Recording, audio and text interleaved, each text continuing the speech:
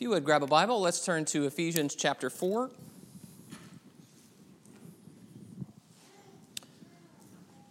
We'll be starting this assembly period there, Ephesians 4. It is good to see you this morning. And I guess from my perspective, we're leaning a little left this morning. We got a lot more over here than over here. So is that okay? Can we lean left? I don't know. This is probably not the good time of year to make jokes like that. But good to see you. Glad to have you here. And this is something I've been looking forward to. I have missed Q&A morning. We typically have Q&A morning this morning, the second Sunday morning of the month. And we weren't able to do that for several months because we were only having one service for most of that time. And so since we've been able to do our regular assembly period, we'll be able to work this back in. And I have some questions. I just want to remind you what we do on Q&A morning first, which is these are questions that have been previously submitted to me, things you've asked me. Usually I hope that you will write them down or text me or email me, some way that I can have a record of it. And they're questions that have been previously answered that I have developed how I would respond in a more formal and extended way, and then I'll answer those questions for the benefit of everyone. So it's not a back and forth, but it's something that I'm going to basically monologue, and then if you still disagree, we'll talk about it again, and you can ask another question, and maybe we'll talk about it further. I do want to say, because of all of the pandemic and everything, I have a lot fewer questions than I did prior to that. I don't know if that means you guys are all answering your own questions or if you're asking other preachers. I don't know what's going on there, but feel free to send me more. But the questions that we're going to talk about this morning are questions that I brought on myself. So a couple of weeks ago, I preached a lesson about Jesus and traditions, and I mentioned in a kind of an offhand way that those who believe or teach that gambling is sinful or that all forms of dancing are sinful, those are traditional beliefs.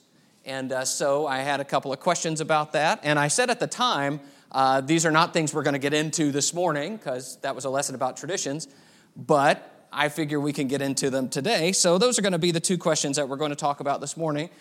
So first of all, is gambling a sin? That's the first question. And I want to take some time and talk about gambling and talk about this way of labeling or thinking about it. So Ephesians chapter 4 and verse 28.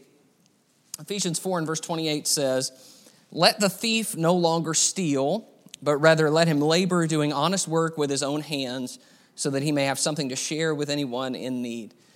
So this is part of that section that says there are things we used to do, and when we come to Christ, those things change. So what we used to do is maybe steal, and he says, let the one who stole steal no longer.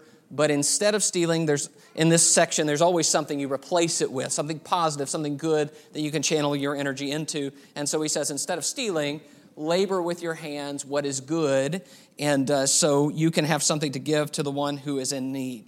So what I want to do, thinking about this idea of work and labor, I kind of want to present this in the way that I've heard this presented. When I have heard people talk about gambling as a sin, there's a series of arguments that I've almost always heard with that.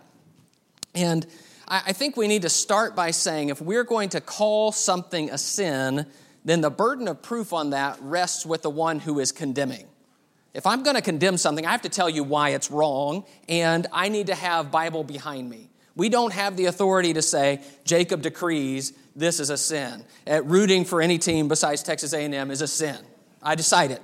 Okay, I don't have that authority, and you can laugh at me, but I think sometimes we need to remember that when it comes to moral things.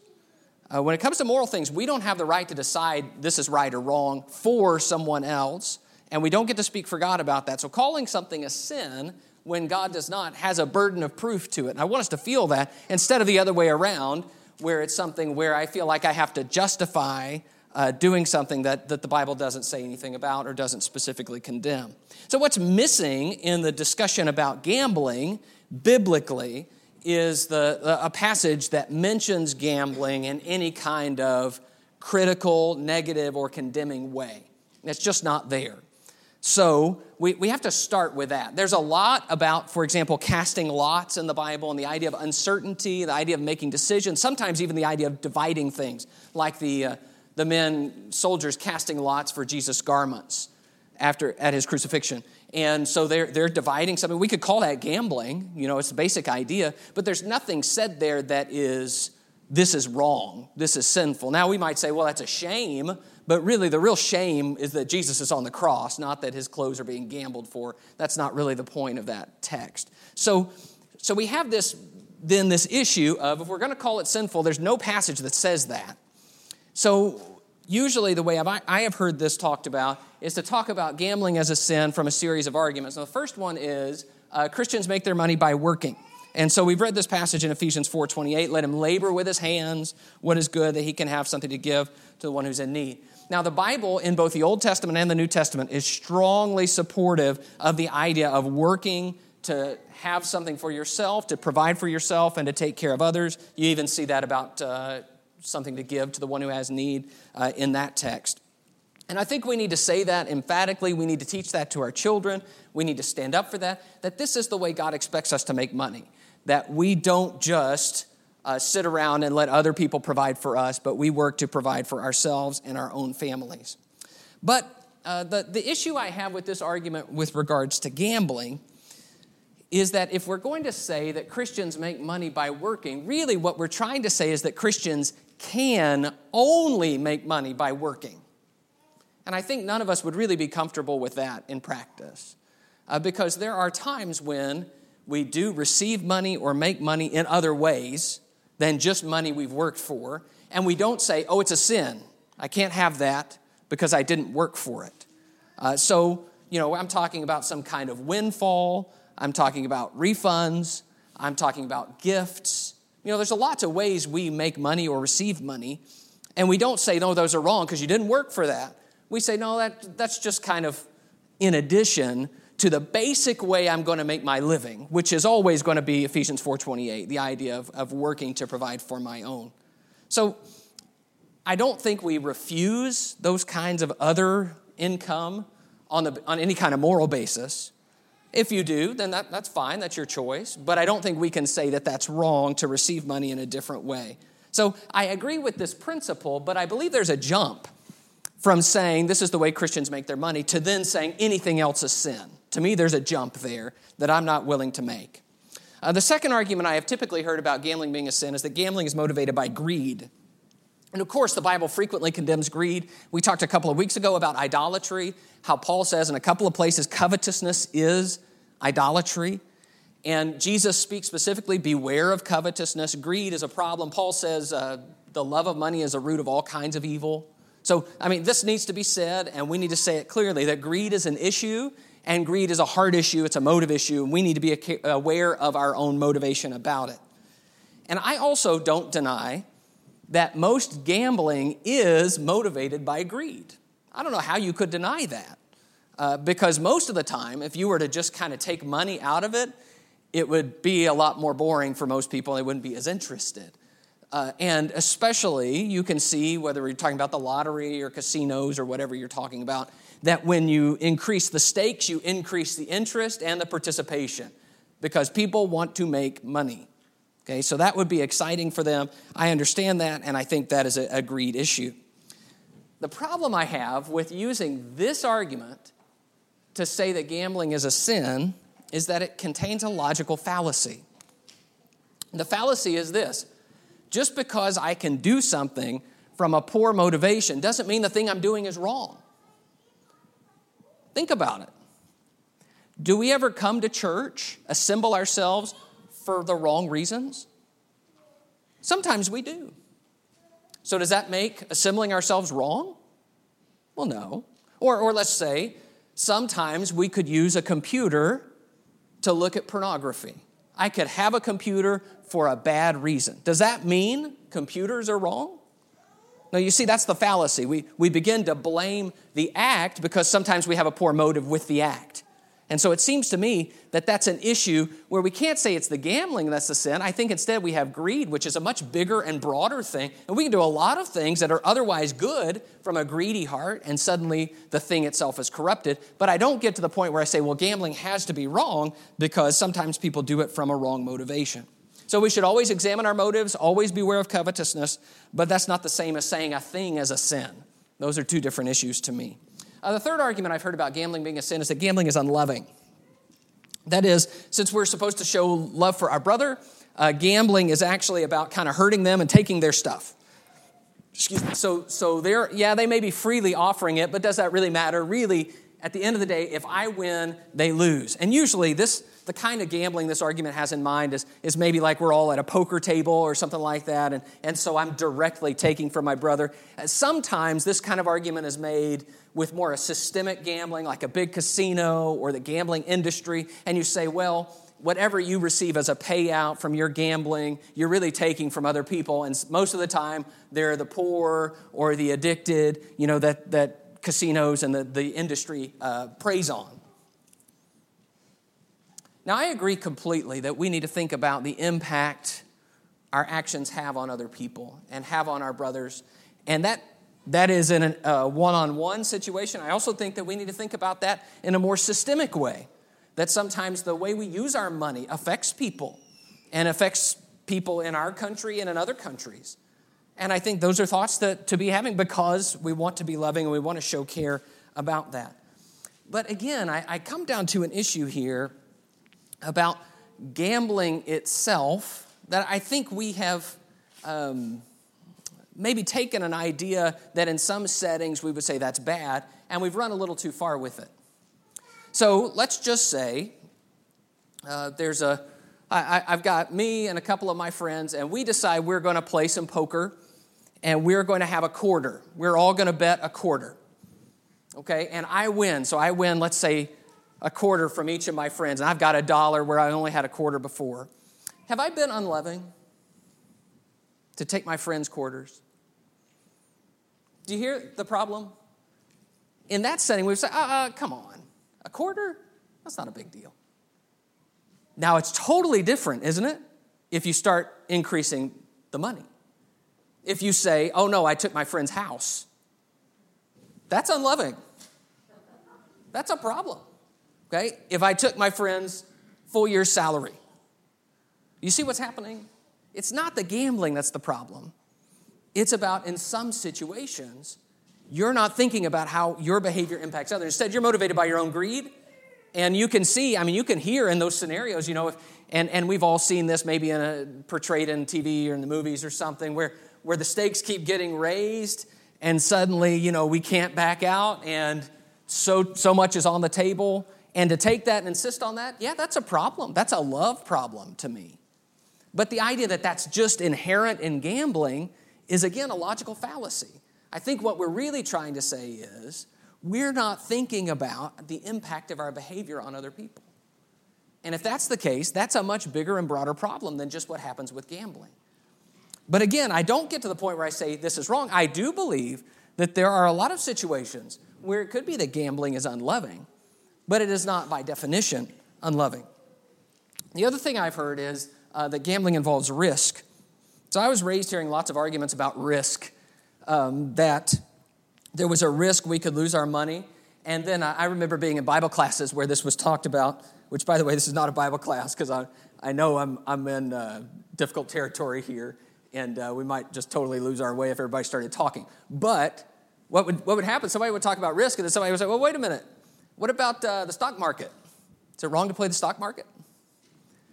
And then there would be this, oh, no, not that kind of risk. See, in the stock market, you own something, and then there's a risk that venture might go bad, but you're just speculating about an outcome by investing with them.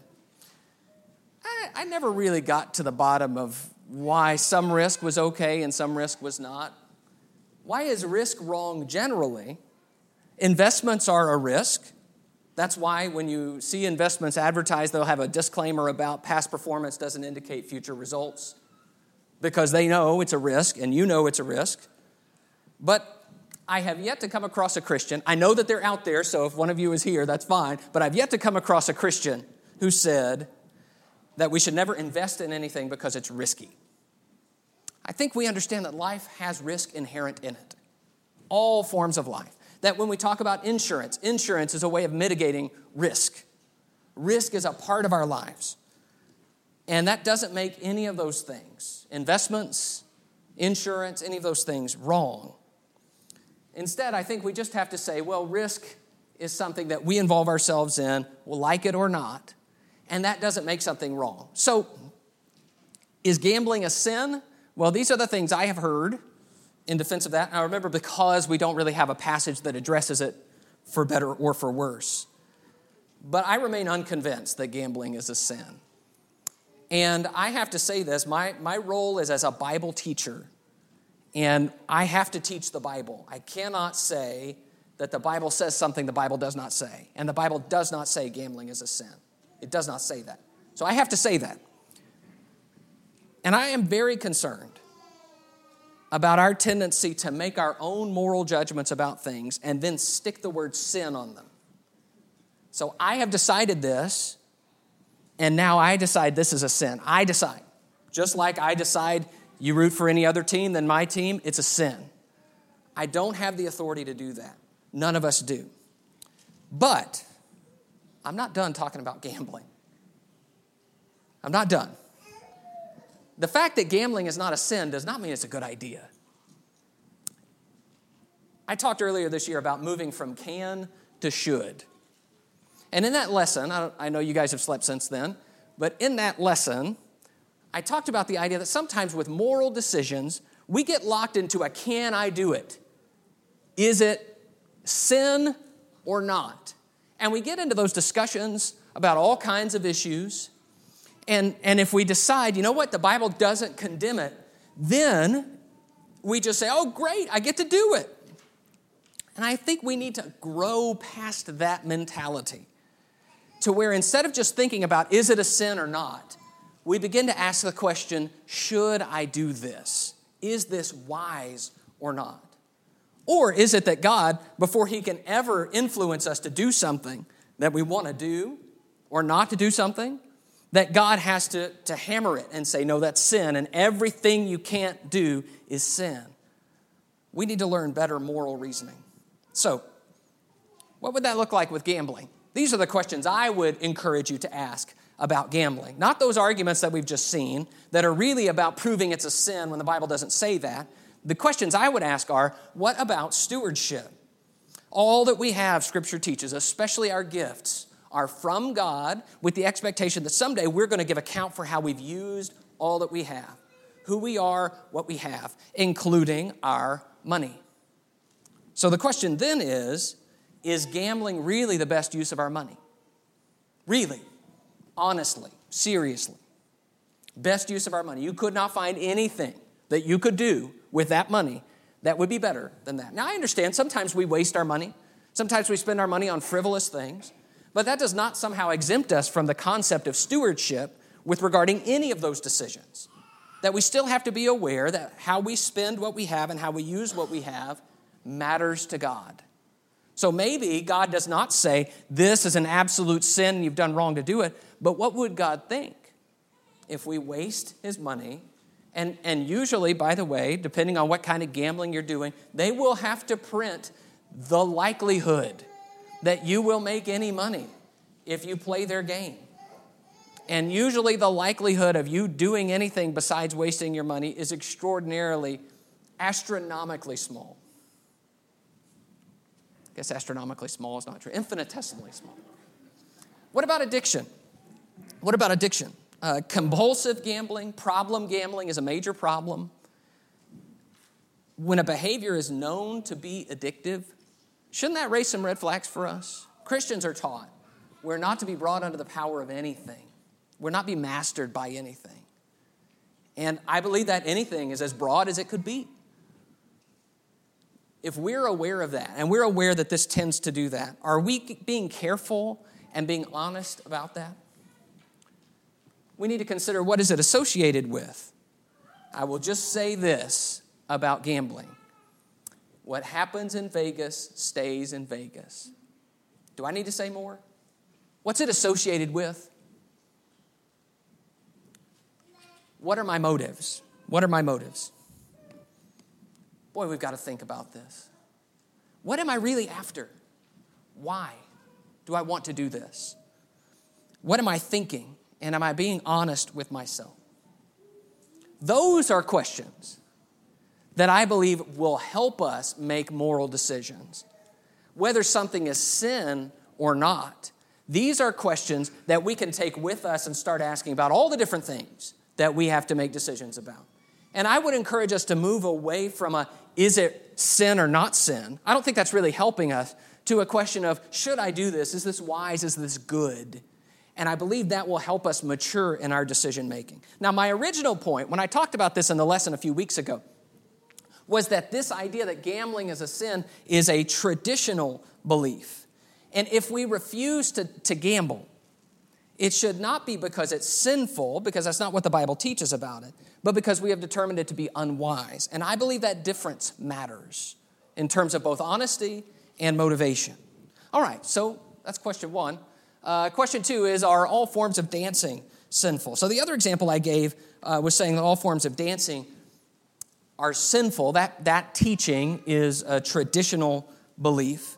The idea I am getting at here is that the word dancing can really easily be an umbrella term for a whole bunch of things. Just think of all the different things that we call dancing. You know, things that we do individually, where any kind of movement that we do just on our own is dancing. There are sexual type dances. There's break dancing, belly dancing, square dancing, okay? All kinds. They're all one umbrella term, right? Dancing. So can we say dancing is sinful? Can we say it in that form? Dancing is sinful. Well, let's look at a couple of things. Let's look in 2 Samuel 6. I want to show you there's some dancing in the Bible. There's some good dancing and there's some bad dancing, which should already start to answer our question.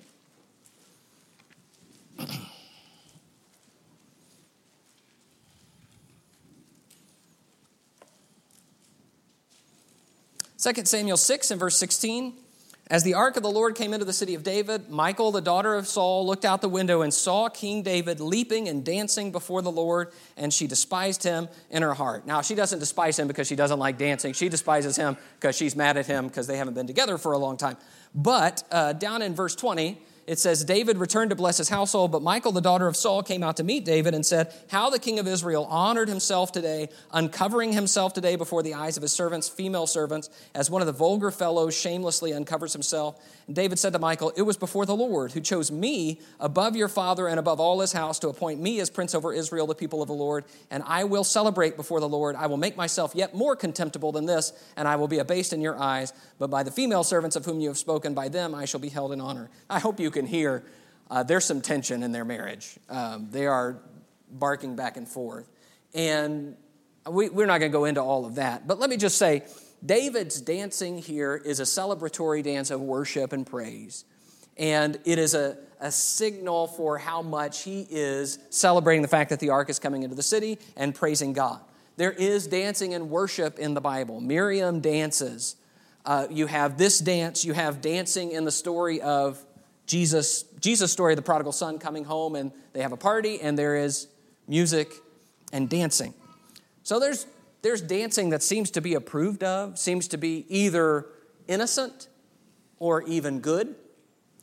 There's also bad dancing in the Bible. It's not bad dancing in the way that we're talking about, which is usually about sexual things and dancing, but bad dancing. This is Exodus 32:19. As soon as he came near the camp and saw the calf and the dancing. Moses' anger burned hot. He threw the tablets of his hands. Moses really gets angry about that. But the dancing there is associated with idol worship. So it's not the dancing itself that's wrong, because just a few chapters earlier, Miriam was dancing, but it's the dancing in the wrong worship type service. In fact, the people sat down to eat and drink and rose up to play. That word play implies some dancing. So you've got all of that.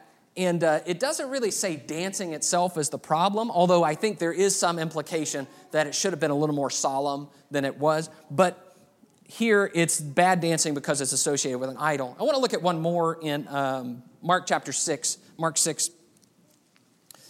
This is my inference as to this dance. So you may disagree with this conclusion, and that's fine. But it is the way I read the text, and it's kind of based on a combination of my suspicions about the text and my own experience. Mark 6 and verse 21, it says, "But an opportunity came when Herod on his birthday gave a banquet for his nobles and military commanders and the leading men of Galilee. For when Herodias' daughter came in and danced, she pleased Herod and his guests. And the king said to the girl, 'Ask me for whatever you wish, and I will give it to you.' And he vowed to her, 'Whatever you ask me, I will give you up to half my kingdom.'" All right, well, what kind of dance is this? So I think we would admit there would be types of dancing that would be innocent and I'm thinking of something like a tap dance or something like that. I don't think this is an innocent type of dance. I think the fact that it is Herodias' daughter who comes in and pleased Herod and the guests. My inference, it may not be necessary, but it's my inference, is that what's happening here is this is one of those drunken parties where Herod and all his guests are sitting there drinking, and this girl comes in and she has a very provocative, sensual dance, and Herod, his jaw drops, even though this is his stepdaughter, and he says, "Hey, I'll give you whatever you want." I mean, what else would explain the up to half my kingdom? Why would that make sense because of someone's excellent footwork and their tap dance? Okay, there's something else going on here. Just my inference, I would say there is good dancing and there is bad dancing. Well, there we go. So, based on the examples, then we kind of have a mixed bag about dancing in the Bible.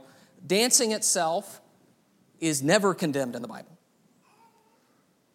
Now, that should weigh in our discussion. Dancing itself is never condemned in the Bible. But the issue with dancing is not the dancing itself.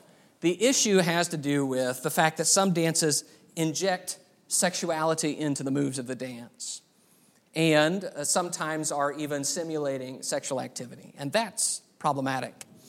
We talked last week about the idea of sensuality when we were talking in 1 Peter 4.